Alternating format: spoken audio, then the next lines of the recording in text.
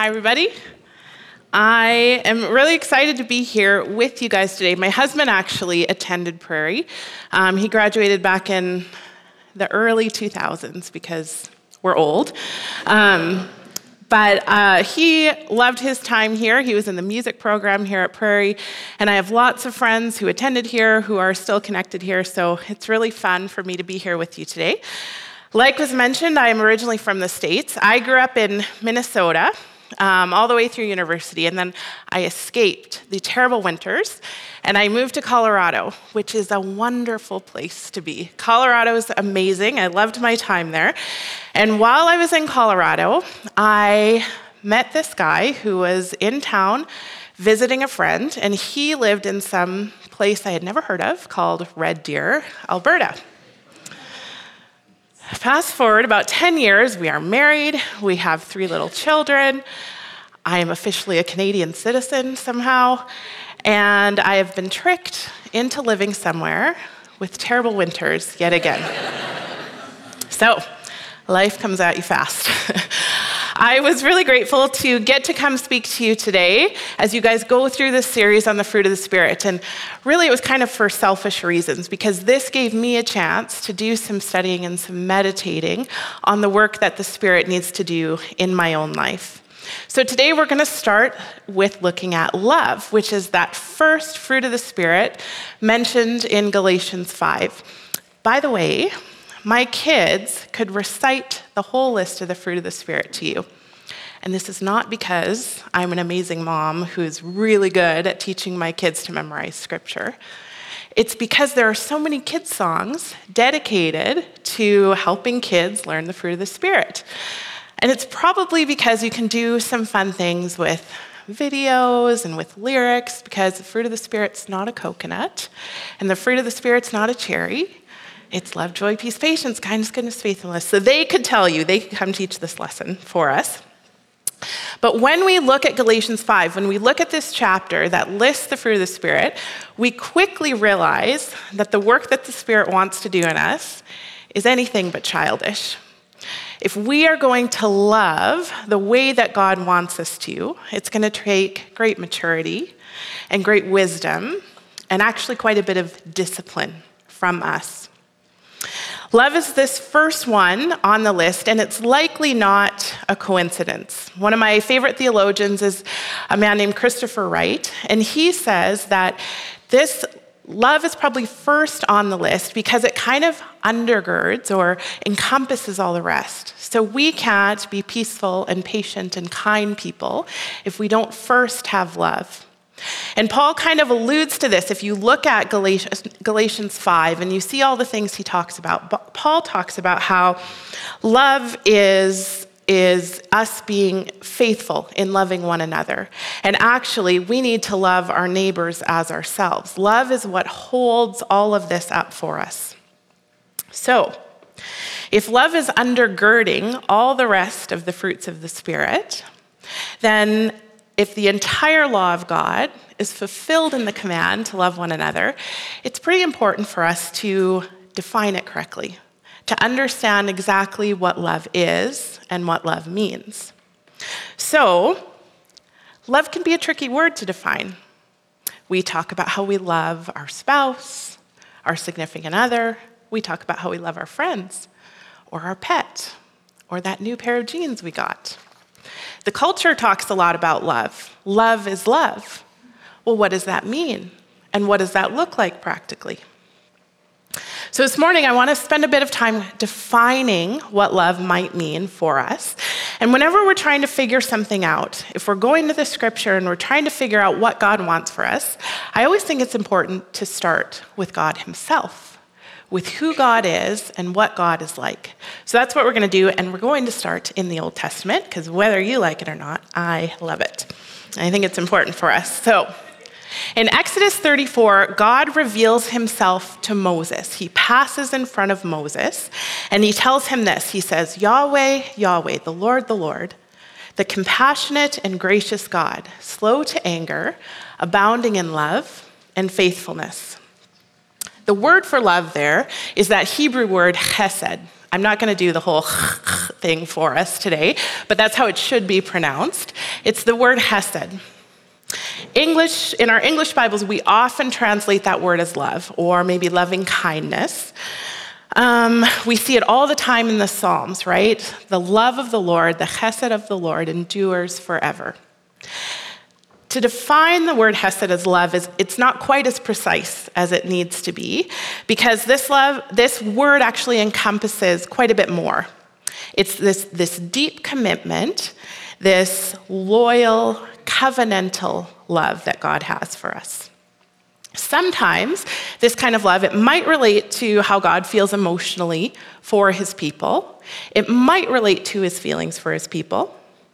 But often, Hesed is more about God's steadfast commitment. This, he's not going to give up on us, loyal love that he has. Now, this whole section in the book of Exodus is quite interesting because before God passes in front of Moses, in Exodus 19 and 20, you have God coming down on Mount Sinai to make a covenant with his people. This is when he's going to start to give them the law.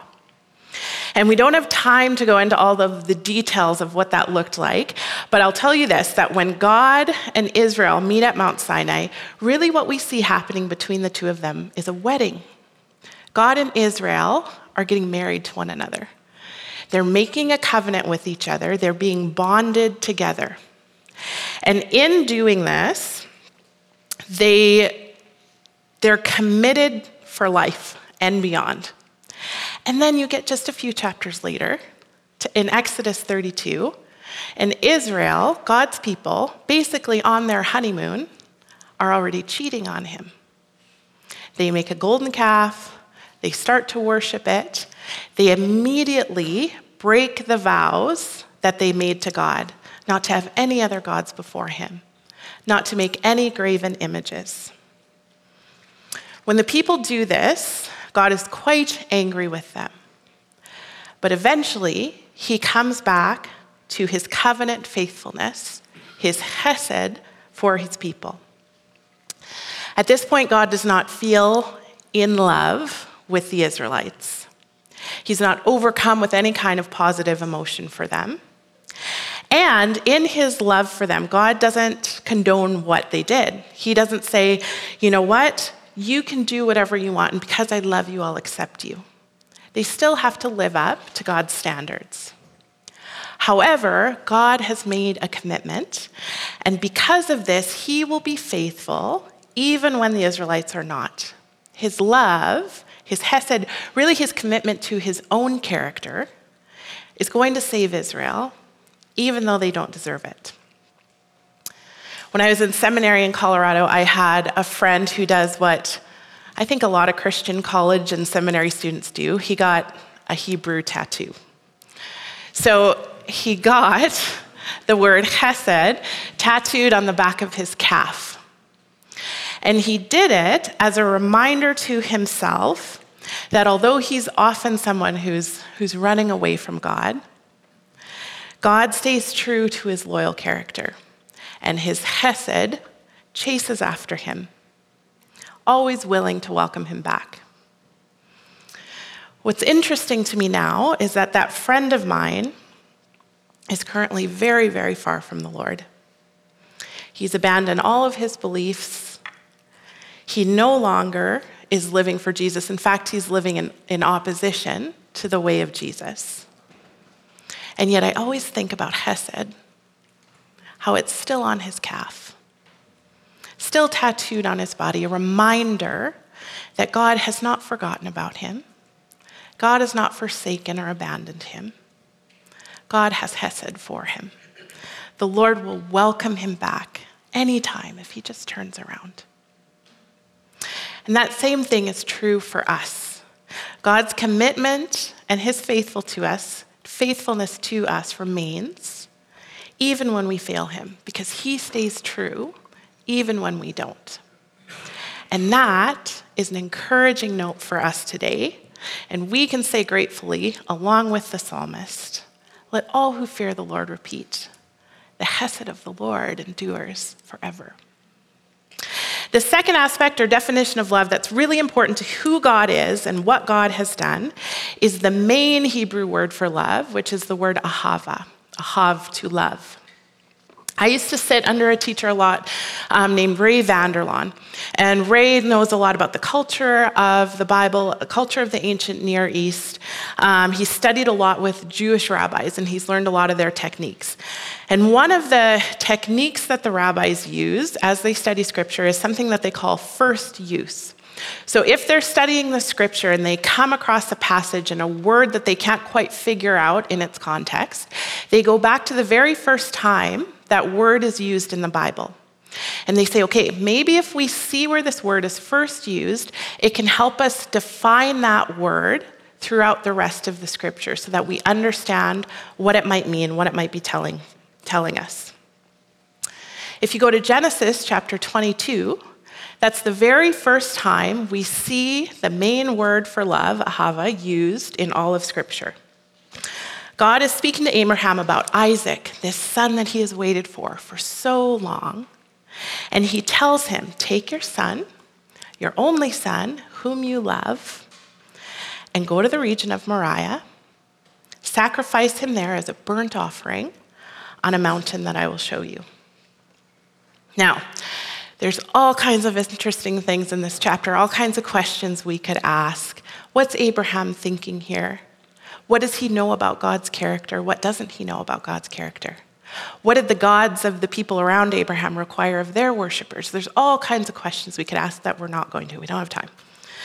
Ultimately, though, Abraham decides that he's going to do what God has asked. God steps in, he saves Isaac.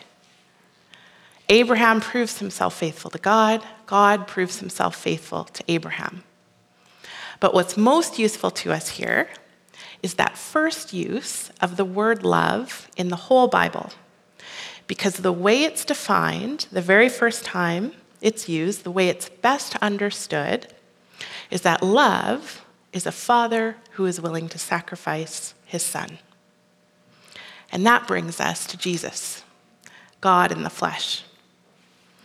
Jesus is famously asked in Matthew 22 about what he believes the greatest commandment to be.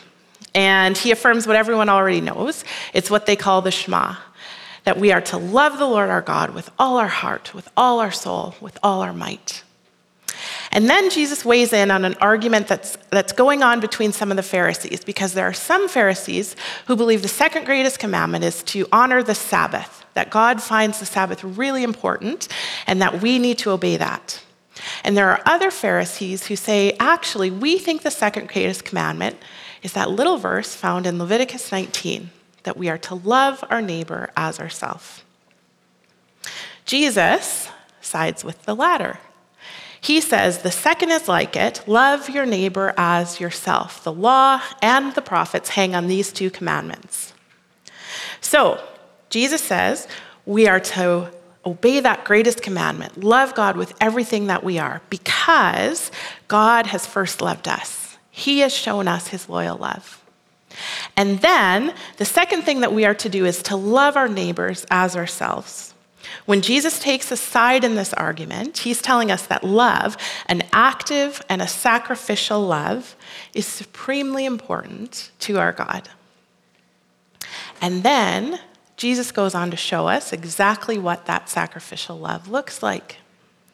Because as we know, God so loved the world that he gave us his only son. And that first use of love, way back in Genesis 22, a father who is willing to sacrifice his son, comes to its full meaning, comes to its perfect definition at the cross. It's there that Father, Son, and Spirit work together out of their great love for us to bring us salvation and to bring us way back into relationship with the Father. So as we can see from this quick little biblical survey we did, God's definition of love involves chesed and ahava. It involves this loyalty, this commitment, this faithfulness. It involves sacrifice. He shows us these things in himself. And then Ephesians 5 says this: we are to walk in the way of love, just as Christ loved us. and gave himself up for us as a fragrant offering and a sacrifice to God. I don't know how that makes you feel, but it makes me feel a bit overwhelmed. Because I can look at all the ways God shows us his perfect love in the scripture, and then I quickly realize that I fail at loving the way God does each and every day. I never, ever, ever live up to this standard. And yet, we just read Ephesians 5. We are clearly called to imitate God, to imitate Christ. We are to allow the Spirit to grow the fruit of love in us. There's lots of things we could look at, lots of things we could study, figure out different ways to practice this. I'm just going to point out two suggestions that I think will just start to move us in the right direction when it comes to love. The first way that we allow the Spirit to grow the fruit of love in us would be by us simply recognizing that as followers of Jesus, we do not belong to ourselves. We're not our own.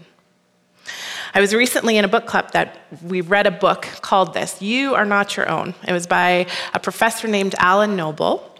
And this book takes kind of a deep dive into our current culture and into all of the ways that we as a people are encouraged to believe, sometimes overtly and sometimes subtly, that we belong to ourselves. We see this in non-Christian culture, but we see it in Christian culture too. And we feel some of this pressure when we come to college. We need to figure out what we're going to major in, what our career is going to be, who we're going to marry. Is Ring by Spring still a thing? That was a thing when I was in college. So we have to figure all this out, right? There's a pressure to know who we are and then to pursue those goals, because ultimately that's what's going to make us happy, because we belong to ourselves. This book talks about how even though this is what's pushed in our culture, it doesn't seem to be working very well for us, because especially in North America, instead of this making us really happy, all these pursuits and all of these constant decisions are actually making us kind of anxious and dissatisfied. So the remedy, he suggests, is for us to truly and deeply understand that we are not our own, but we belong to Christ. It's not a new concept. It comes from the Heidelberg Catechism, which was written way back in the 1500s. But when we truly start to understand this, when we internalize that we don't belong to ourselves, it should really start to change our perspective on everything. It changes how we might think about our choices during college. If I'm not my own, then I'm actually going to start thinking about my community. What does my community need in order to flourish? Maybe that should start to direct my decisions when it comes to a career. Maybe if I'm not my own, then I'm going to love and I'm going to serve my neighbor simply because I want to honor and please my master, King Jesus. If we're going to love the way that God actually wants us to love, it's not going to be easy. And often it's not even going to be fruitful. That's what we want in our culture. We want something that's going to produce results. Love does not always do that. If you really take the time to love your enemy, whatever that might look like in your world, whoever your enemy might be, that does not mean that they will love you back. If you love your neighbor as yourself, it might not result in their salvation. It might not result in a really fruitful friendship. It might never result in them being willing to do anything for you. Love is not always fruitful, but that's okay, because you're not your own. You belong to Christ, and Christ has asked you to belong to his body, to other believers, to your classmates, your professors, your families, your churches. We belong to one another. We belong to him. We're not our own. God has freed us from our slavery to sin in order that we might serve him instead. We're not set free just to do whatever we want. We're set free so that we can serve a good and true and loving master. And as we belong to him, we're asked to do this step-by-step work of allowing the Spirit to make us more like him and to help us love the way that he does. So we have this mental recognition that we don't belong to ourselves, and that starts to change the way that we think about things. And then we need some practical action. And my suggestion for us today, especially in our North American world, especially over what we've seen in the last couple years, I think one of the most practical things that we can do as believers is to show one another love through our commitment to unity. For a lesson on this, we need to take a look at the writings of the Apostle John. John is fascinating to me. If you read his books, you read the Gospel of John, you read 1st, 2nd, 3rd John, he does not shut up about love. It gets a little bit old. You're like, okay, John, we understand your point here. I always picture John among the disciples kind of as like the hippie. The disciples are an interesting group because when you see them come together, they actually have a lot of different theological beliefs and they have a lot of different political beliefs. And so this group easily could have had a lot of trouble getting along. You have Simon, who's a zealot, which means that he wants to go to war with Rome. He wants to defeat his enemies. He wants to fight fire with fire. Then you have Peter, who's busy chopping off people's ears in the Garden of Gethsemane, and he's ready to go to war as well. And then you have John. And walking around, I picture like his long flowing hair and kind of a John Lennon kind of a look. And he's just out here, man, can we all just love one another? This is John. Love, love, love, love. He's our love expert. So when you turn to 1 John, in our Bibles, over and over, he is harping on this fact that we need to love one another, and we need to do it through unity, through being united with each other. Dear friends, continue to love one another, he pleads. If you don't love, you actually don't know God. If we do love our brothers and sisters, it proves that we have passed from death to life. Loving proves our salvation. If we say we love God, but we hate one another, we're liars, he points out to us. John goes on and on about this. He repeats himself over and over. But his point here is that love has to be practiced. And as believers in a polarized world, we need to be people who make unity a habit. It's something we need to practice day by day by day. It means that we repent when we failed, we ask for forgiveness, we're willing to forgive others. We have to make these small, daily, sometimes tedious decisions that push us toward unity and away from division. And that's where it can get a little hard. It can get a little boring. When my husband and I got engaged, he surprised me. I was in Denver, and he was in Red Deer, and he was working on a production. He teaches music at a high school, and they were doing a big musical, and he was working all day long on a Saturday, working with the kids to get ready for their production. So I'm in Denver. My friend and I go to the mall. My favorite store is Target. It always will be, always has been. But one of my other favorite stores is a store called Anthropologie. So my friend and I were at Anthropologie, and we were looking around, and I picked out some clothes that I wanted to try on. And I went back to the fitting room, and the attendant opened the change room door, and there was Andrew. In the fitting room, there were flowers, there were candles. He was holding a ring in his hand, and he said, "I have something else I'd like you to try on instead."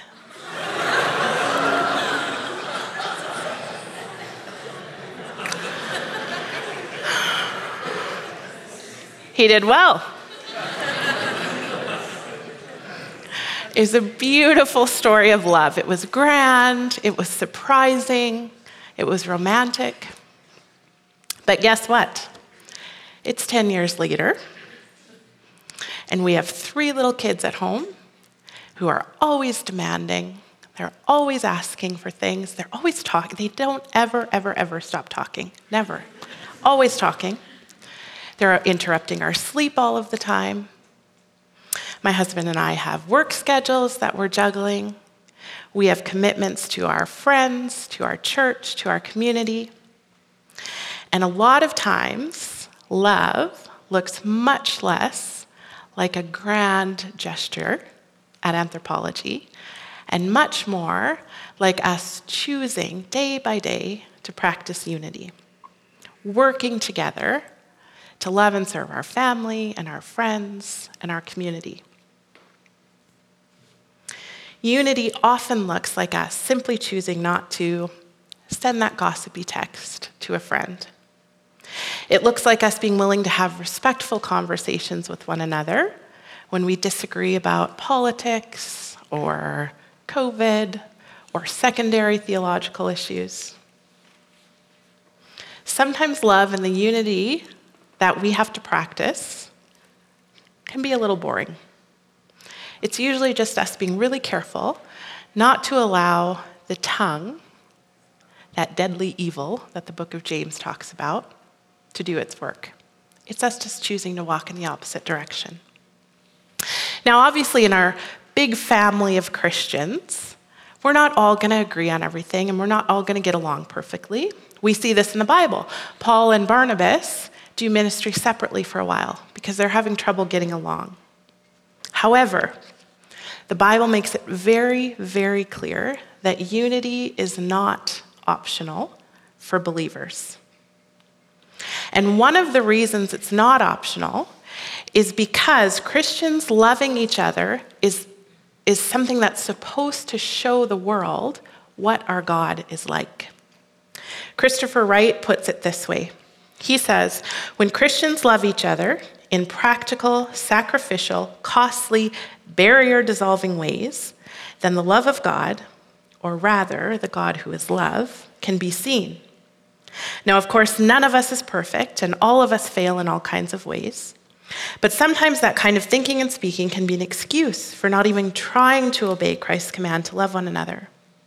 For according to John, the world should be able to look at Christians and Christian churches and see something that demonstrates the reality of God. They should be able to see God in action. Unity shows people who God is. Are we doing that well at Prairie? Are we doing that well in our churches? Can people look at us and see what God is like? But there's a pushback to that because if we're practicing love, if we're working on being united, does that mean that we let untruth slide? Do we not say anything when we hear something that we know is not true? Do we accept everything in the name of love? That's what the world might tell us to do. Everyone gets to choose their own truth. We get to choose what's right for us, and we should just show love. Although even out in the culture, we don't see that evenly and consistently applied. I would say no. As believers, we don't stay silent in the face of lies. Sometimes that would actually be the most unloving thing to do. And we see correction all throughout the Bible, and sometimes it's quite stern.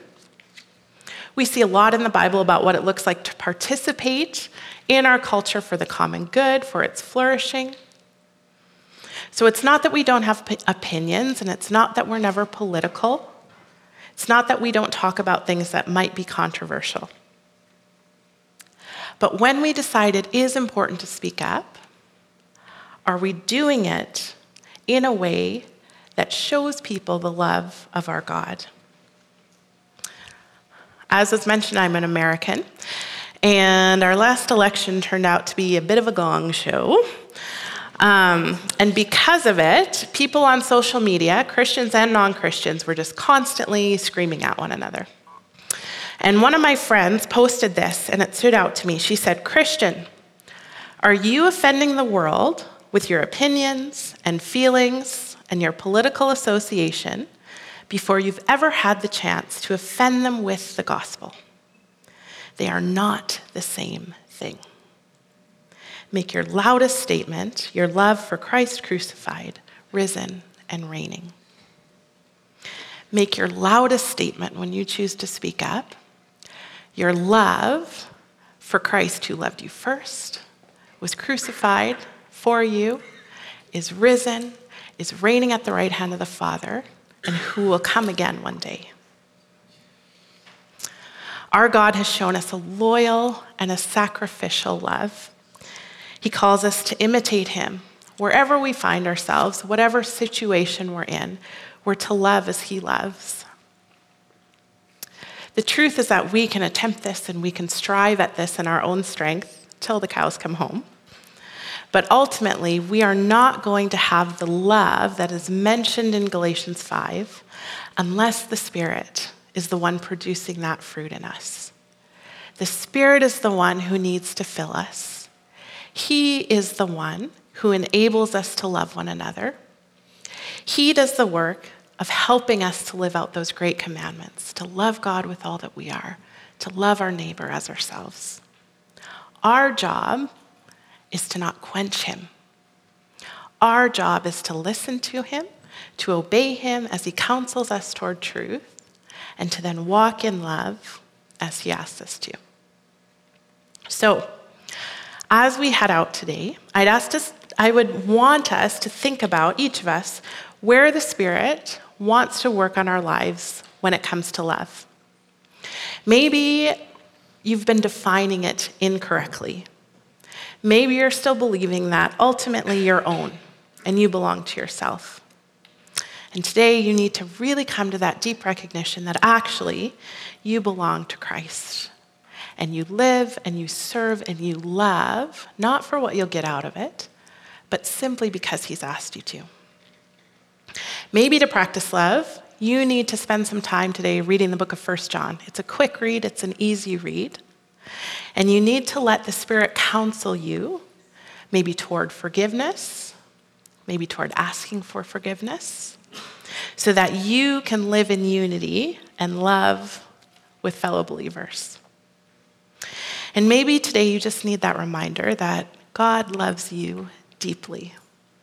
He has shown you his loyal, faithful love. He's loved you so much that he was willing to send his own son for your sake. Overall, as we go today, may we do so walking in love, just as Christ loved us and gave himself up for us. So let's pray together. Father, we thank you for our time here this morning. We thank you for the reminders of who you are in your very character, that you are a God who has shown us loyal, faithful, sacrificial love, that you're a God who remains true to us even when we fail you.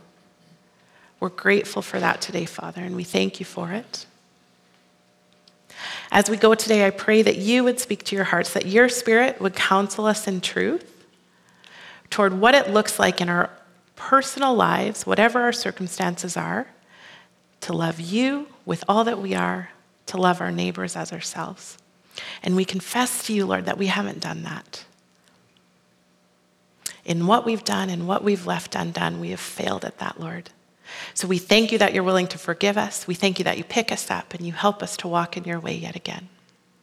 I pray that Prairie would be a place known for the love of Christ, that people could look at the people here and they could see a reflection of who you are, of what you've done, and that they would be curious to get to know the God that we serve, the God that we worship. Father, we bless you. We thank you for being present here with us today. And we pray all of this in the name of your Son, Jesus. Amen. Thank you, guys. Have a really good day.